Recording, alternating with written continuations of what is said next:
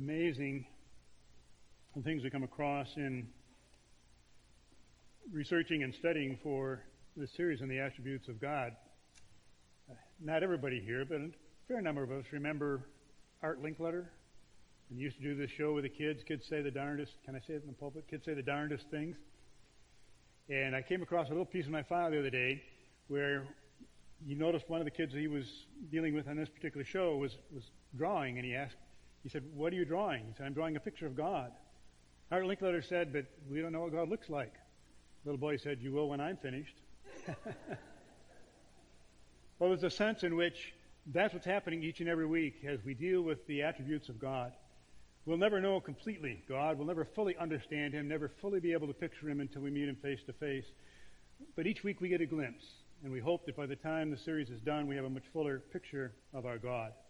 To that end, we think this morning of the fact that God is self-existent, and we are going to use a number of passages, but the three we'll read ahead of time are, first of all, from Genesis, the first two verses, the opening two verses of the Bible. We'll read from Isaiah 40, and then also from Revelation 1. When you take your Bibles, it'll also be on the screen, but we'll begin with Genesis 1, verses 1 and 2. Let us hear the word of the Lord. In the beginning, God created the heavens and the earth. Now the earth was formless and empty. Darkness was over the surface of the deep, and the Spirit of God was hovering over the waters. Now towards the middle of the Scriptures, we come to the prophecy of Isaiah. Isaiah 40 is a long chapter. I recommend you read the entire chapter later on today, but we're going to pick it up at the 12th verse of Isaiah 40. God is speaking through Isaiah. Who has measured the waters in the hollow of his hand, or with the breadth of his hand marked off the heavens? Who has held the dust of the earth in a basket, or weighed the mountains on the scales and the hills in a balance? Who can fathom the Spirit of the Lord, or instruct the Lord as his counselor? Whom did the Lord consult to enlighten him? And who taught him the right way? Who was it that taught him knowledge, or showed him the path of understanding? Surely the nations are like a drop in a bucket. They are regarded as dust on the scales. He weighs the islands as though they were fine dust. Lebanon is not sufficient for altar fires, nor its animals enough for burnt offerings. Before him all the nations are as nothing. They are regarded by him as worthless and less than nothing. With whom then will you compare God? To what image will you liken him? As for an idol, a metal worker casts it, and a goldsmith overlays it with gold and fashions silver chains for it. A person too poor to present such an offering selects wood that will rot. They look for a skilled worker to set up an idol that will not topple. Do you not know? Have you not heard? Has it not been told you from the beginning? Have you not understood since the earth was founded? He sits enthroned above the circle of the earth, and its people are like grasshoppers. He stretches out the heavens like a canopy and spreads them out like a tent to live in. He brings princes to naught and reduces the rulers of this world to nothing. No sooner are they planted, no sooner are they sown, no sooner do they take root in the ground, than he blows on them and they wither, and a whirlwind sweeps them away like chaff. To whom will you compare me? Or who is my equal, says the Holy One? Lift up your eyes and look to the heavens. Who created all these? He who brings out the starry host one by one and calls forth each of them by name. Because of his great power and mighty strength, not one of them is missing. And then this application. Why do you complain, Jacob? Why do you say, Israel, my way is hidden from the Lord, my cause is disregarded by my God? Do you not know? Have you not heard? The Lord is the everlasting God, the creator of the ends of the earth. He will not grow tired or weary, and his understanding no one can fathom. He gives strength to the weary and increases the power of the weak. Even youths grow tired and weary, and young men stumble and fall. But those who hope in the Lord will renew their strength. They will soar on wings like eagles. They will run and not grow weary. They will walk and not be faint. And then to the last book of the Bible, the book of Revelation, chapter 1, verses 4 through 8. John, to the 7 churches in the province of Asia, Grace and peace to you from him who is, and who was, and who is to come, and from the seven spirits before his throne, and from Jesus Christ, who is the faithful witness, the firstborn from the dead, and the ruler of the kings of the earth. To him who loves us and has freed us from our sins by his blood, and has made us to be a kingdom and priests to serve his God and Father, to him be glory and power forever and ever. Amen. Look, he is coming with the clouds, and every eye will see him, even those who pierced him, and all peoples on earth will mourn because of him. So shall it be. Amen. I am the Alpha and the Omega, says the Lord God, who was, who is, and who was, and who is to come, the Almighty. May God bless this reading of his word. Let's pray. Lord God, so rich is your word, so far beyond our human comprehending, not only your word, but you. So speak to us now. Transform the words that are spoken into the power and presence of your Spirit. Through Jesus Christ our Lord we pray. Amen.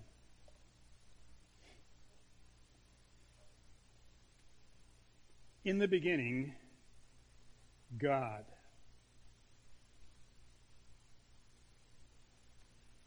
Actor Michael J. Fox did a series of movies under the theme of Back to the Future. And the story was that a friend of his had invented a time machine which enabled him to go back in time and perhaps change the history that had already been lived out.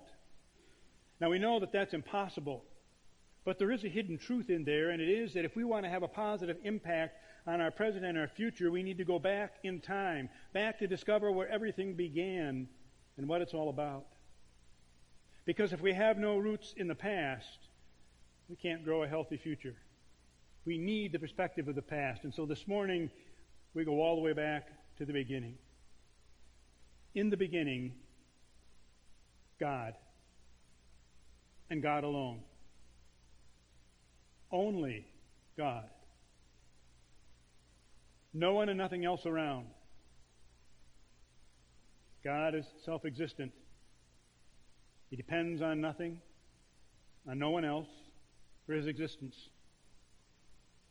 He exists by his own power. No one made him. No one caused him or created him. We know we're not self-existent, but God is. Therefore, it's hard for us to understand what it means. But anything God does, he does by his desire and his choice. He doesn't need to ask anyone or anything else for advice or help. And let's not forget that the Bible does not try to trace the origin of God. It simply states, God is. In the beginning, God.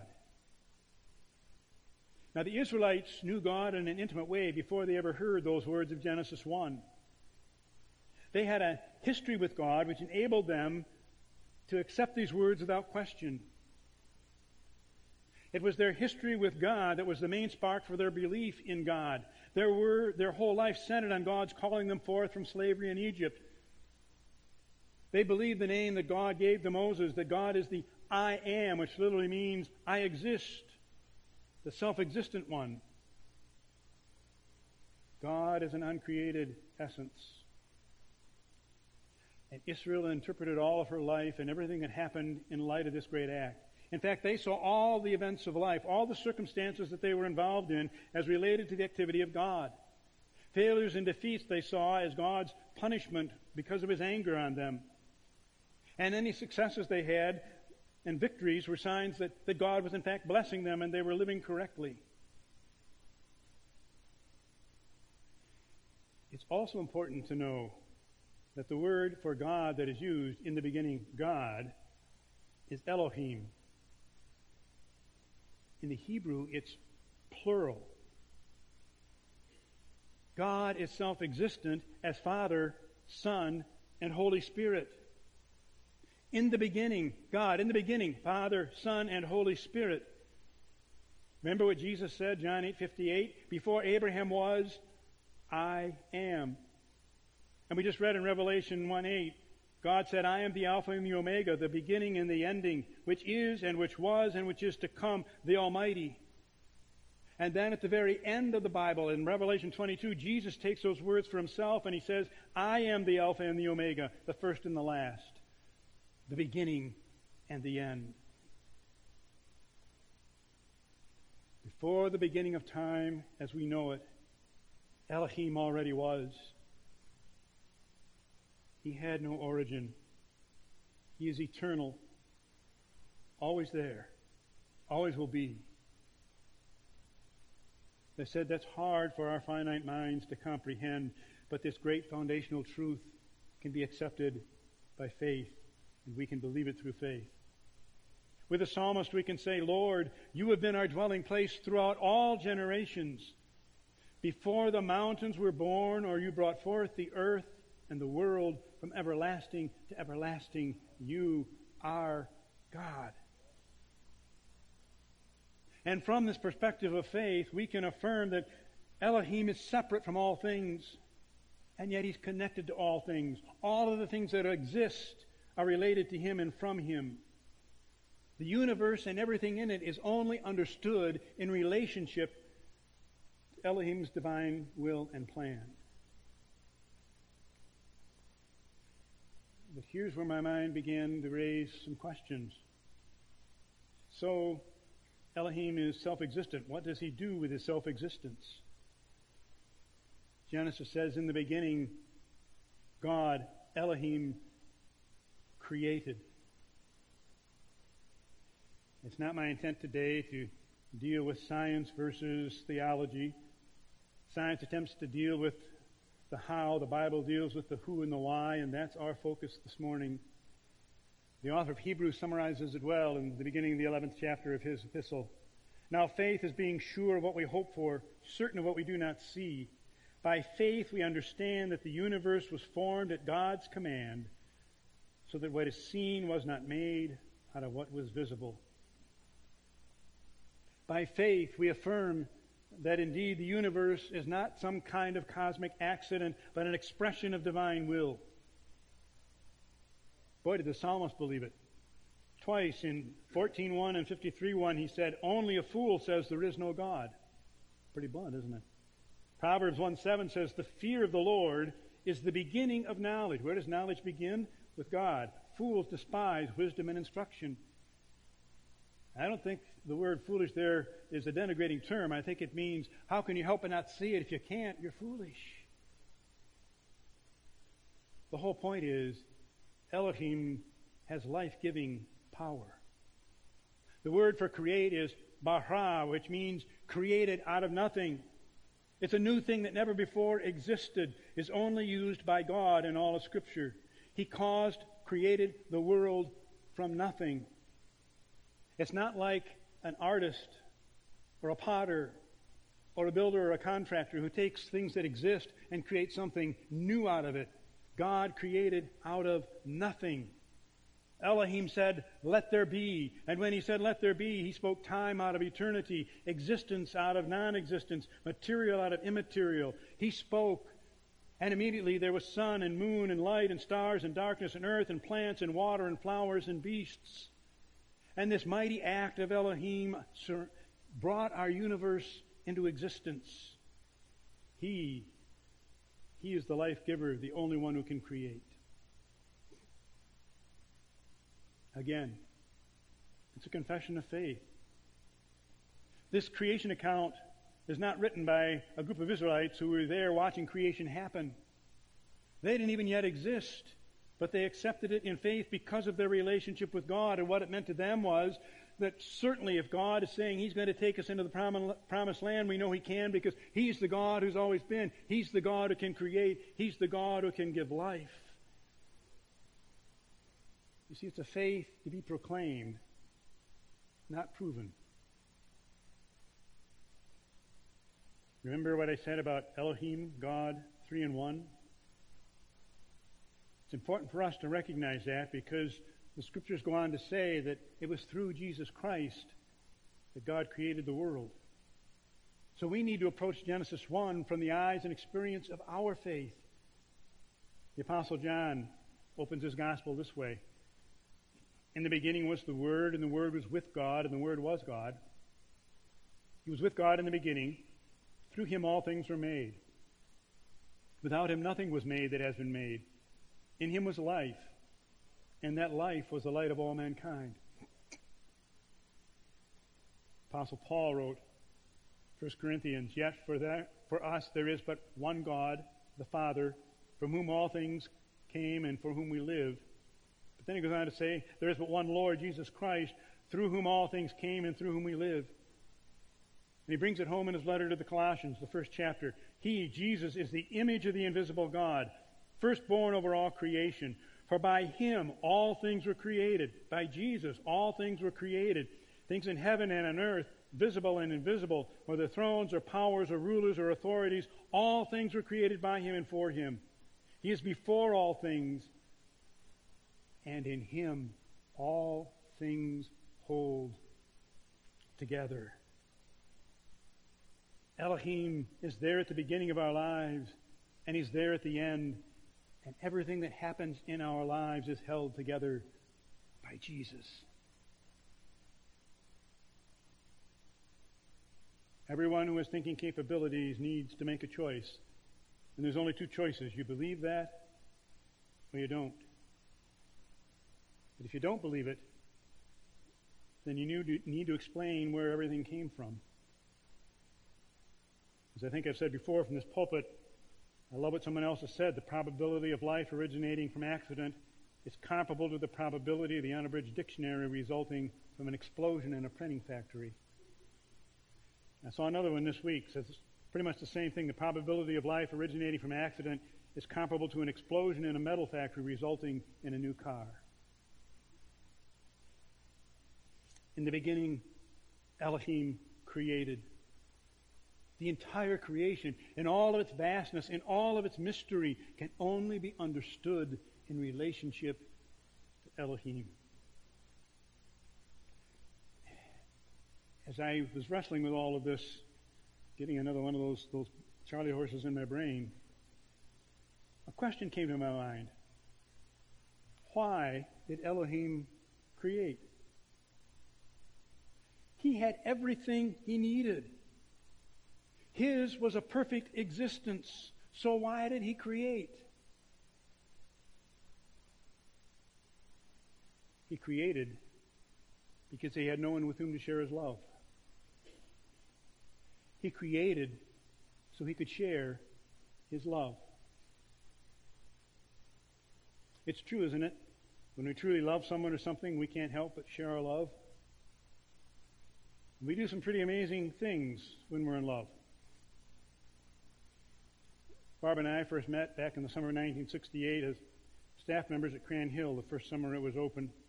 It's another whole story which I won't go into at this time. But during that summer, I grew to love her. We came to the end of the summer, and I had returned for my sophomore year at Central College out in Pella, Iowa, and Barb had to come back here to Kalamazoo to resume her job as a nurse at Bronson. But because I love her, I did some pretty amazing things I had never done before. I wrote her 2 or 3, 4 letters a week. I never wrote my parents that much. But I wrote letters to her. This will sound silly to some of you younger people, but there were no cell phones. All you had was one phone in your hall in the dormitory. It was out in the public hallway, and so anytime you're on the phone, anybody coming by could say whatever they wanted or hear whatever they wanted, or they could kind of, if it was a friend of yours, cause you all kinds of difficulty when you're trying to say sweet nothings to your girlfriend on the phone. And in order to make a call to her back here, I had to reverse the charges and promise to pay for them, which I don't think I ever did I? Probably in trouble now. I did silly things. I flew home standby. Any of you ever flown standby? You know how tense that can be. And then I would take a train loaded with college students returning after vacation to go to a small town in Iowa and had to have a friend come from the college to pick me up to get me there. And I took up a corner of my desk with this big picture of Barb on it. I did all kinds of crazy, silly things because I was in love. Now, with that image in mind, let's go to Deuteronomy, the 7th chapter. The Lord did not set his heart on you and choose you because you were more numerous than other nations, for you were the smallest of all nations. Rather, it was simply that the Lord loves you, and he was keeping the oath he had sworn to your ancestors. That is why the Lord rescued you with such a strong hand from your slavery and from the oppressive hand of Pharaoh, king of Egypt. Understand, therefore, that the Lord your God is indeed God. He is the faithful God who keeps his covenant for 1,000 generations and lavishes his unfailing love on those who love him and obey his commands. Now, I wonder how it would have gone over if the first time I said to Barb, I love you, I had then added, it's not because of your looks, it's not because of your personality or anything you've done, it's just because I've decided to love you. You should feel really good that I love you. I have a sneaky feeling I would never have had a chance to say anything to her again.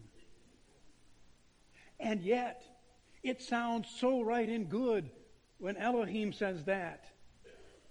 We are loved because he's decided to love us, and nothing can break that love. We've been chosen because he decided to choose us. His love is not based on anything in us. He just loves us, so much so that he created a world for us.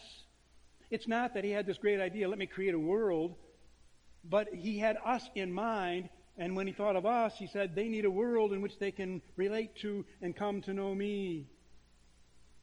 Before the creation of the world, he had us in mind. He loves us enough that he made a world for us, and he placed us in the world with free will to do as we would choose to do, even rebel and sin against him. We get that from Paul in his letter to the Ephesians, the first chapter. Praise be to the God and Father of our Lord Jesus Christ, who has blessed us in the heavenly realms with every spiritual blessing in Christ. For he chose us in him before the creation of the world to be holy and blameless in his sight. In love, he predestined us for adoption to sonship through Jesus Christ in accordance with his pleasure and will, to the praise of his glorious grace, which he has freely given us in the one he loves. In him we have redemption through his blood, the forgiveness of sins in accordance with the riches of God's grace he lavished upon us before the creation of the world. There's an old Dennis the Menace cartoon comic strip. Dennis is with his neighbor friend Joey, and they're leaving the Wilson's house with cookies in their hands.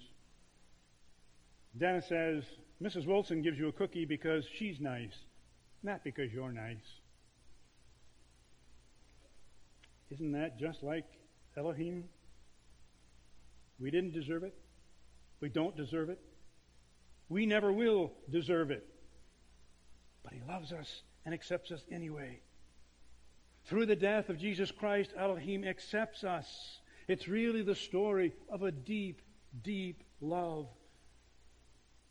He loves us not because we're lovely, but because he is love. The great preacher Charles Spurgeon was walking in the countryside one day, and he came upon a weather vane. The weather vane was inscribed with the words, God is love. Curious, he went to the farmer and he said, you mean to say that God's love is fickle as the wind? The farmer said, oh no. I mean to say that no matter which way the wind blows, God loves us. Elohim created so he could share his love with us. So much so that he made us extensions of himself. We go back to Genesis, later on in the first chapter. Then God said, let us make man in our image, in our likeness. So God created mankind in his own image. In the image of God he created them, in the image of Elohim. Male and female he created them. Second chapter of Genesis. Then the Lord God formed a man from the dust of the ground and breathed into his nostrils the breath of life, and the man became a living being.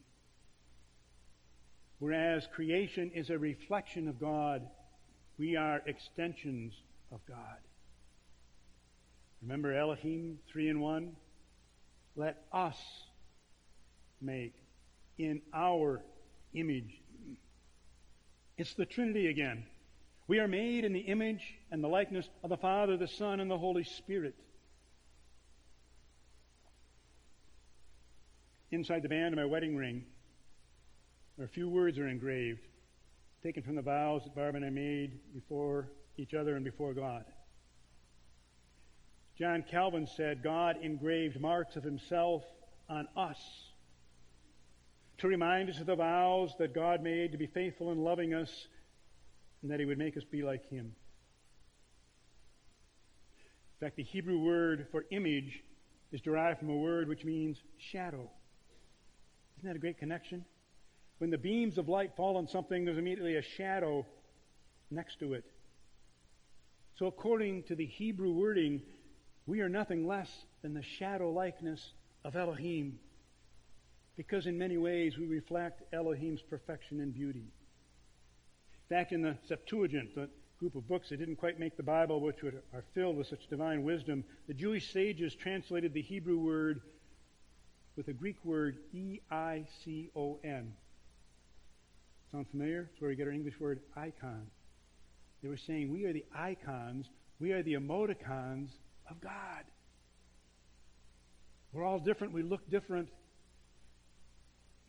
but through us people see God. He created us with His words. He breathed Himself into us. We are not the result of some kind of random process. We're no accident. We are the crowning glory, says the psalmist in Psalm 8, of His creation. In Psalm 139, he says that He knit us each together in our mother's wombs. So whether we're tall and beautiful or small and not so handsome, whether our bodies function perfectly or are decrepit or deformed, we are still the crowning glory of the creation of Elohim. And as a result, we will always have inherent dignity, worth, and value. Our value and our worth and our identity come only from Him. So we can only know ourselves, we can only reach fulfillment, we can only be fully human in relationship with Elohim. If we are not in relationship with Him, then we're not human. What does it mean to be unhuman? It means to be out of relationship with the one who gives us life. And to live that way is to experience like the backwash on a lake shore.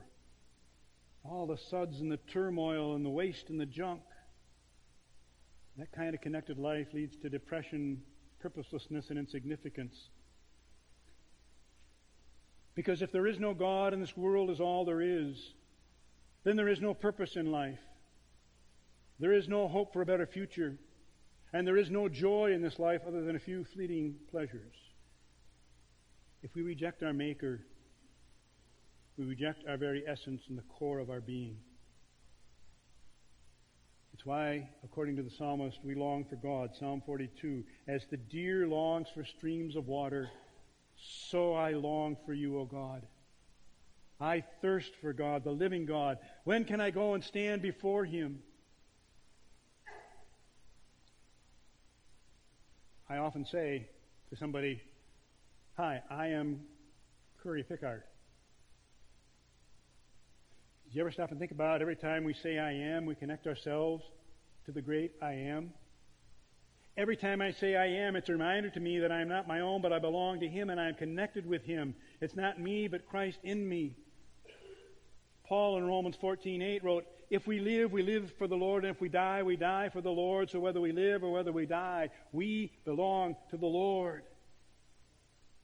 Being connected to the I am means we have a purpose for living.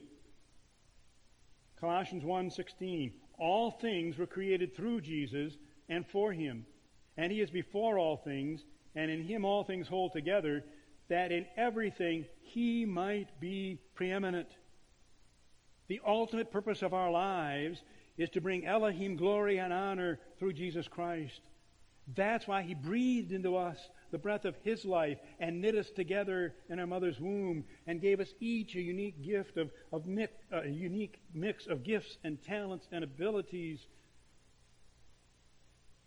What if we saw our bodies or our education, our jobs, our hobbies, or our friendships as arenas through which to glorify God? What if we saw our families as the channels through which to glorify Elohim? What would that look like?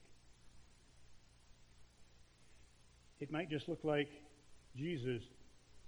John 13, on the night He was betrayed, we read, Jesus knew that He had come from God and was returning to God.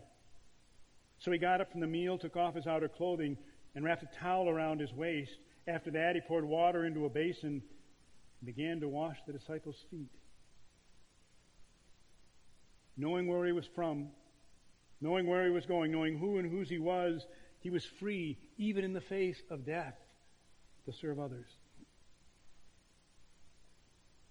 It might look like Egyptian Christians Rania and her daughter Myra, who every weekend on Saturday prepare up to 900 sandwiches in their little home with funds from the Barnabas Ministry.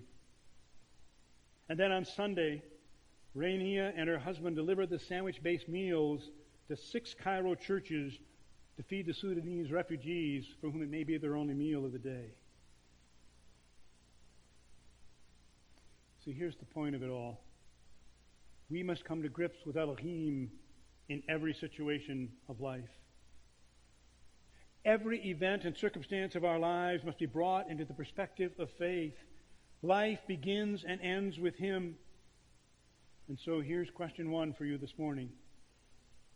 Knowing God is the beginning and end of life, what are you doing with your life? Knowing who and whose you are, what have you done? What are you doing with your body, your time, your talents, your gifts, your families, your relationships? What are you doing with your life?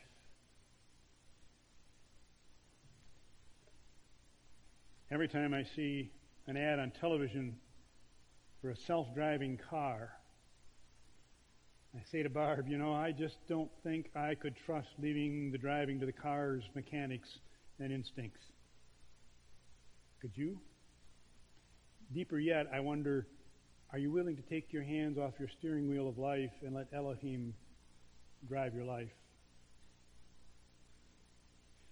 Elohim longs for you to come and trust Him. Let me read again from the end of that passage in Isaiah. How can you say the Lord does not see your troubles? O Israel, how can you say God ignores your rights? Have you never heard? Have you never understood? The Lord is the everlasting God, the creator of all the earth. He never grows weak or weary. No one can measure the depths of His understanding. He gives power to the weak, strength to the powerless. Even youths will become weak and tired, and young men will fall in their exhaustion. But those who trust in the Lord will find new strength. They will soar high on wings like eagles. They'll run and not grow weary. They will walk and not faint. And Jesus longs for you to come and trust Him. That key verse we had in our previous series from Matthew 11. Come to me, all of you who are weary and carry heavy burdens, and I will give you rest. Take my yoke upon you. Let me teach you, because I'm humble and gentle in heart, and you will find rest for your souls, for my yoke is easy to bear, and the burden I give you is light. And the Scriptures end. Our Bible ends with an invitation to come and trust. Revelation 22:17. The Spirit and the bride say, come. Let anyone who hears this say, come. Let anyone who is thirsty come. Let anyone who desires drink freely from the water of life come. In a few moments, our communion will call us to come. Elohim is faithful. You can trust Him. I originally had 2 or 3 possible endings for this sermon. Bob and I were having lunch earlier in the week, and the Spirit popped into my head a song that I had sung so many times years ago and had totally forgotten about, that I think so speaks to our thoughts this morning. Written by Ralph Carmichael, and it goes like this. In the stars, His handiwork I see. On the wind He speaks with majesty. Though He ruleth over land and sea. What is that to me? I will celebrate Nativity, for it has a place in history. Sure, He came to set His people free. What is that to me? Till by faith I met Him face to face, and I felt the wonder of His grace. Then I knew that He was more than just a God who didn't care, that lived away out there, and now He walks beside me day by day, ever watching o'er me lest I stray, helping me to find that narrow way. He's everything to me. Is Elohim everything to you? Let's pray. Lord God, thank you for inviting us to come to you. To whom else can we go? Today, around the world, you are inviting your people to come as we celebrate together.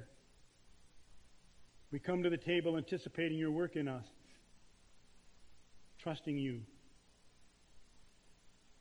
for you desire to be our everything. So may it be, through Jesus Christ our Lord. Amen.